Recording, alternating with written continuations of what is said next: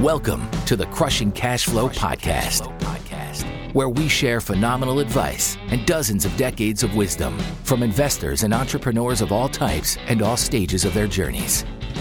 We'll cover many forms of cash flowing assets, such as real estate, stock investing, entrepreneurship, and general finance guidance. Listen in and learn from those who are crushing it out there, as well as those who have been crushed by business or their investments. Now here's your host, Andrew Schutsky. Welcome back to another episode of Crushing Cash Flow. I'm your host, Andrew Schutsky, and with me today is Ray Reyes. Ray has been actively investing in residential real estate since 2005 and has focused exclusively on multifamily since 2016. He's led his business, MI Real Estate, and investing in 11 multifamily properties in Alabama, Florida, Tennessee, totaling over 505 units and valued at over $32 million. I think we could add Georgia to that list too, by the way. Yes. Ray also provides independent consulting to multifamily investors and is the best-selling author of BLUF, The Bottom Line Upfront, about passively investing in multifamily properties. So he's an experienced author and is passionate about educating people on real estate and its benefits. In 2019, he recently retired as Lieutenant Colonel from the U.S. Army. Thanks for your service, Ray. With over 28 years of service, he culminated and capped his career as a foreign area officer responsible for providing political military advice on Latin American affairs to U.S. military and civilian leadership. And on the education side, he's got an MBA from Columbia Southern University in 2010, speaks multi-languages and fluent in Spanish and Portuguese. He's married with 2 sons, so quite an introduction. Welcome to the show, Ray. My pleasure. Thanks for having me, Andrew. I appreciate it. So I always like to start off with, you've got a lot of military background. We got a lot of people on the show actually with military background. Why real estate? How did you get into it? Yeah, it happens to a lot of the military folks just because we move around so much. It's kind of one of those things that a lot of times happens accidentally in a lot of cases. You go somewhere, you buy a property because, that's the thing to do, or at least it used to be. So you buy a property, and then after 2-3 years, the service decides to move you. And now you've got a property that you can do a few things with, whether you sell it or hold on to it and then become an accidental landlord. And you kind of get started on that path. For me, it's a little bit different because I was a little bit more wanting to get into real estate even before I joined the military. I just had that itch to serve, and I did, and it went longer than I expected. But it was something that was always in my background. But I think it was the same way. You kind of get started and you start acquiring properties. Absolutely. So in the multifamily space, what did your first deal look like? How did you fall into that one? Yeah, the first deal was as a limited partner. So I was still active duty at the time. In fact, I was getting ready to go overseas for 2 years, for a 2-year assignment. And so I always look for a few things when I'm looking at a market. I say it's the big 3. I want to see population growth. I want to see unemployment trending downward, or at least a steady state if it is pretty low. And then I want to see economy trending upwards. And those two last ones kind of work together, but they don't always happen at the same time. So you kind of watch them separately to see where the trends are going. And so that's a key thing. And then I stay away from places that have really bad, from a business perspective. If they're not pro-business, if they're very skewed towards the tenant, it's probably not a good place to be. And I got nothing against tenants. They're the lifeblood of the business. We want to give them a good place to live. That's what we're into. But, some people can kind of take advantage of it if they're given the opportunity to. I guess that's just life. So I like to have something that's a little bit more balanced, or even pro business or pro owner if possible. It's kind of the big ones that I look for. And I was looking at those trends. I narrowed it on several markets, and because I was a passive investor, I was also looking at people in those markets that were operating. Some people will pick an operator and let them take them wherever they go. Somebody who's active in the multifamily space is what I mean by operator. I did the other way. I found the places that I wanted to go, and then I looked for trustworthy partners that I could partner with on those deals. Okay, so you found the market, and then you were looking for investors or general partners who had experience there. How did you find them? Did you go to meetup events or online? Did you Google search? Make money in real estate? This is obviously before COVID, so we went places. We actually literally got on planes and we flew around and we did some networking events. You got to be careful what events you go to. If you're going to events where you're looking for capital, you may not find as many operators or people that are actually going out there and looking for properties.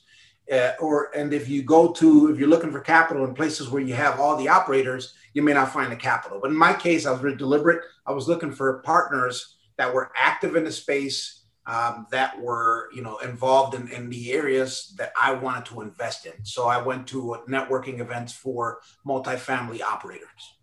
Very cool. Very cool. Any you'd recommend on the upcoming horizon? Yeah. So my mentor and who I started off with is Michael Blanc. He's actually got an event that he holds every year.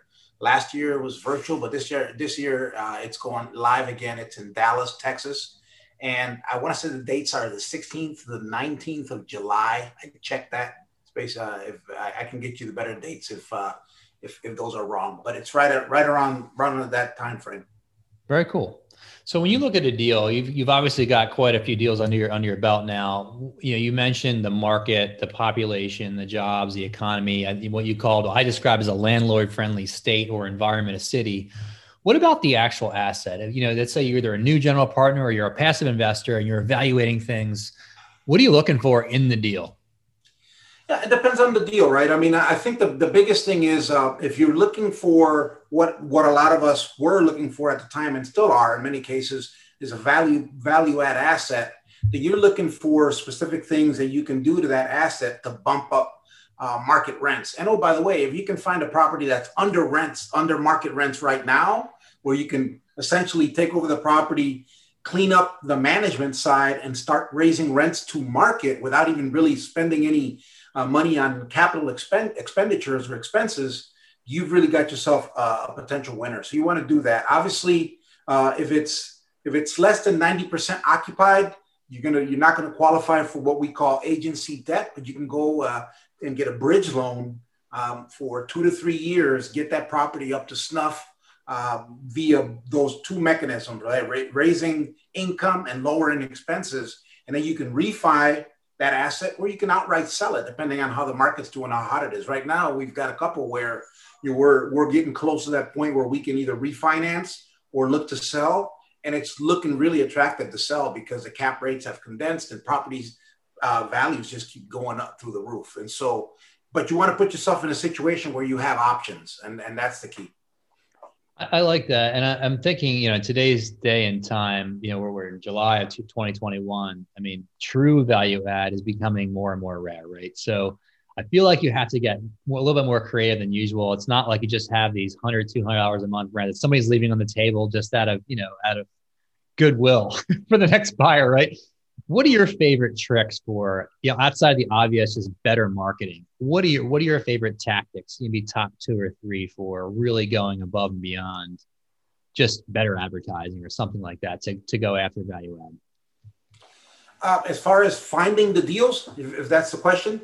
So once you've found the deal and it's got potential, is it interior, exterior renovations? Is it adding amenities? What are your best, I'll call them the true levers of value add. What are your favorites and what have you found to be most successful? You've got close to a dozen deals now. So. Yeah. So no, I think the key in any deal is the property. You have to work from the outside in.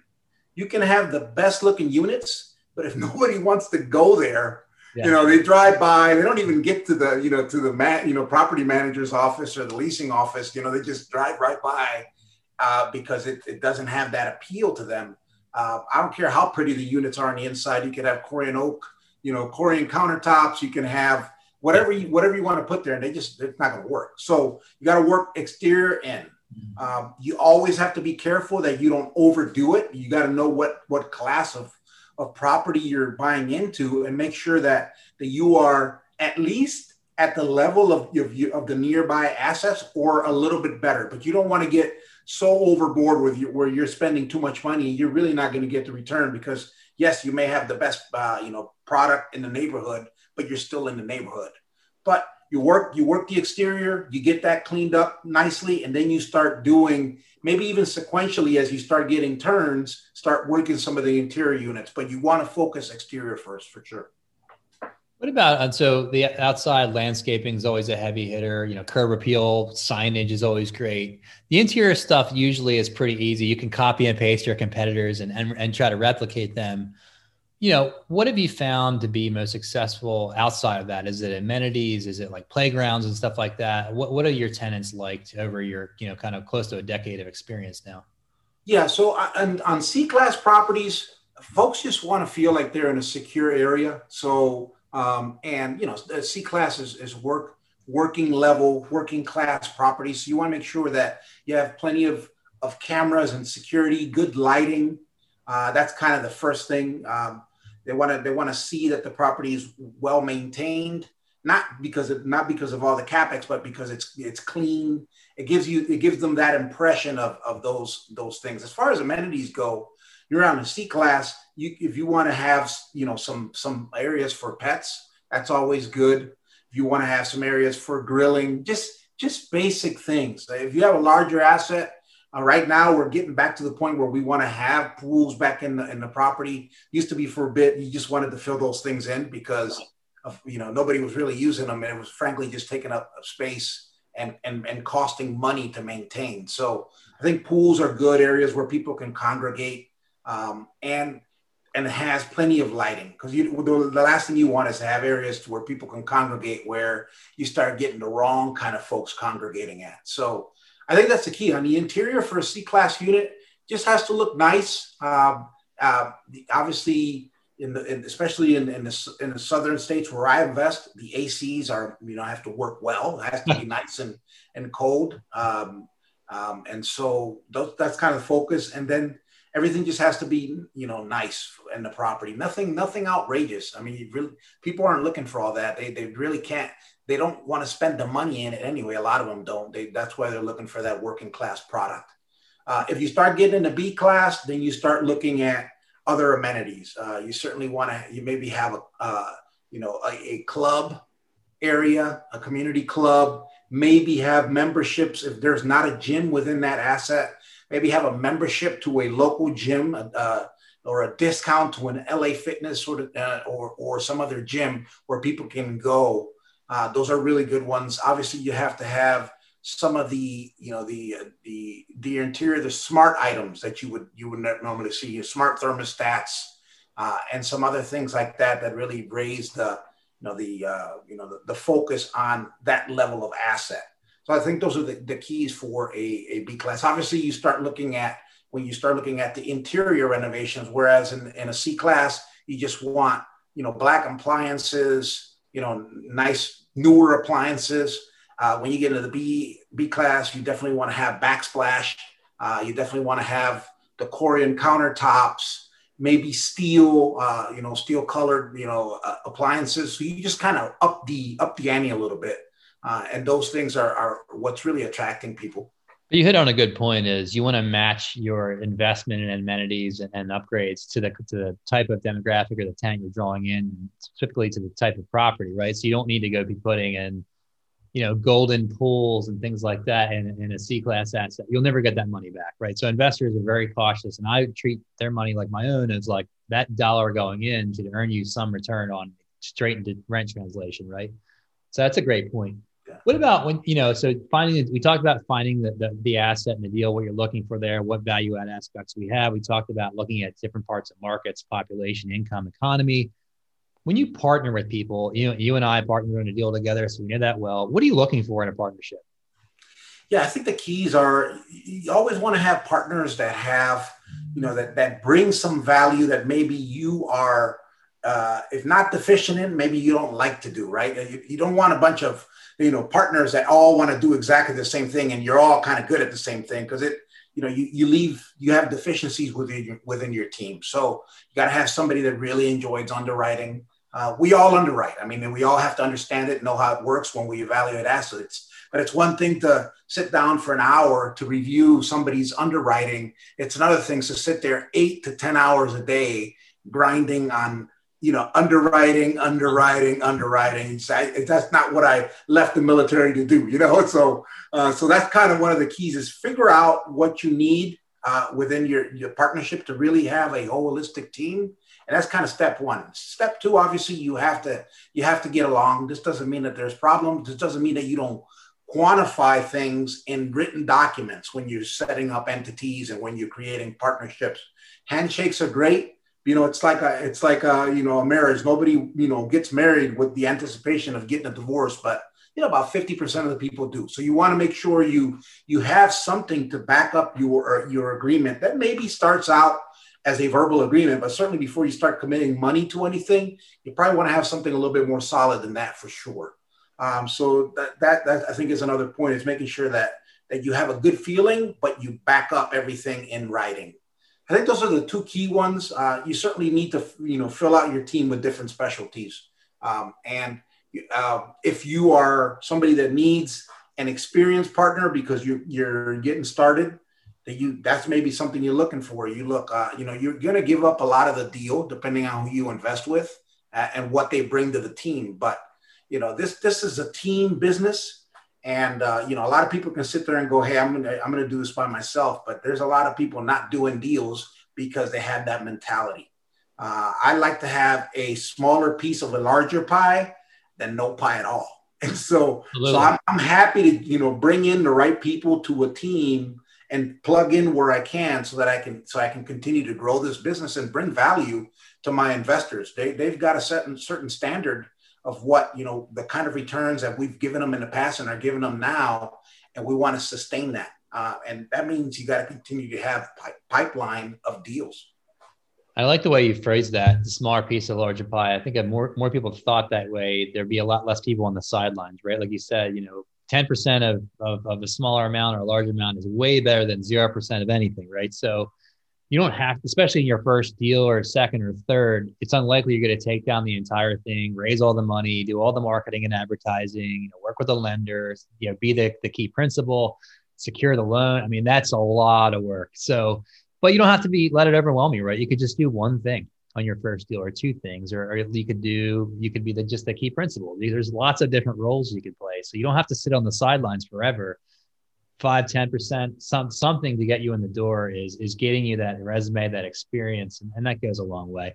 It happens a lot. Normally right around January is when we have a lot of calls about what we're setting up for the following year, sort of your goals. Mm-hmm. And you'd be surprised how many times I get, I talk with some folks that are looking to me for advice, and they're telling me like, hey, we talked about this last year. and I'm like, okay, listen, you just got to move. You got to stop analyzing. You got to stop doubting everything. You just got to take forward steps. And maybe it's not a straight line, but that's better than standing where you are. And it's certainly, with the way inflation is right now, you're really not standing still. You're actually losing ground. And it's unbelievable how many people are just reach out to me and are frustrated, but I can't spend their money for them. I can give them deals. I can show them opportunities. But at the end of the day, they're the ones that have to wire that money in, or they don't. And then we have the discussion next year again. And, people have been afraid of COVID. They were afraid of, the recession before COVID, and at the end of the day, there's been 2 to 3 years, if not longer, of people waiting out a market. And what's really happening is they're losing ground, unfortunately. 100%, man. Couldn't agree more. Last question around this front. What are your favorite places to find partners? Do you find them at events? Do you cold call people, or how are you finding them? Yeah, so I enjoy partnering with people that really do the time with brokers and with potentially direct to seller. That's not me. That's not what I focus on. I like to focus in on the investor relations. I like to focus in on raising the capital once the deals become available. So I know when you talk about teamwork, that's what I do. I look for people that are out there and are looking for these deals. And I tell them, I said, look, I don't have time to underwrite like you do. Bring me a deal that makes sense. And then I'm happy to partner with you on that. And, understanding that there may be a smaller slice of that pie because they're doing a lot of the heavy lifting up front, potentially depends on when I walk into that project. But at the end of the day, the way I've kind of scaled it is people look for the deals for me. And I have enough of a network of trusted individuals that are doing this where it kind of sustains my pipeline for my investors versus, working with just one entity. And then you're kind of limited to what that entity can bring and nothing else. And so it's kind of how I've been able to kind of continue to grow in this time frame when the deals are frankly getting harder to find. Absolutely. And you're right about that. You're going to take a smaller cut, but at the same time, you're not burning a whole bunch of time. And in today's day and time, you might look at 150 deals and none of them might pencil in the way you want or to your standards. So you're burning a lot of time there. So it's time well spent. I think, being on the back end of things and just being the capital guy or the investor guy goes a long way. You're saving a lot of time. So it's a lot more efficient. So thanks, Ray, for so much for sharing all this wisdom with us. I know you've got a long, great career ahead of you in real estate. Last question from my end. How can investors get in touch with you and your company? Yeah, the best way is through my website, www.mirealestate.us. MI, not Michigan, but mirealestate.us. And they've got all my social media links there. So that's the best way. And I really enjoy this. So anytime people reach out, it's actually an opportunity for me to work with others. And that's just kind of why I'm doing this business. Aside from it can be lucrative, it's also a good way for me to kind of pass that to others that, they don't spend, 20 years of their life doing single family. God, don't do that. Don't do that. 100% agree. So move on. And we can help you with that. I know you do the same. Thanks, Ray. Appreciate it, buddy. All right, man. Thank you for having me. Thanks for listening in with us for another episode of the Crushing Cash Flow Podcast. We have a small favor to ask of all of our listeners. Please subscribe, rate, and review on iTunes. Each subscription and rating will help us massively toward our goal of helping reach as many listeners as possible each week. Thank you very much once again for listening. We're thrilled to have you with us as part of this journey, and we can't wait to share more of these stories with you.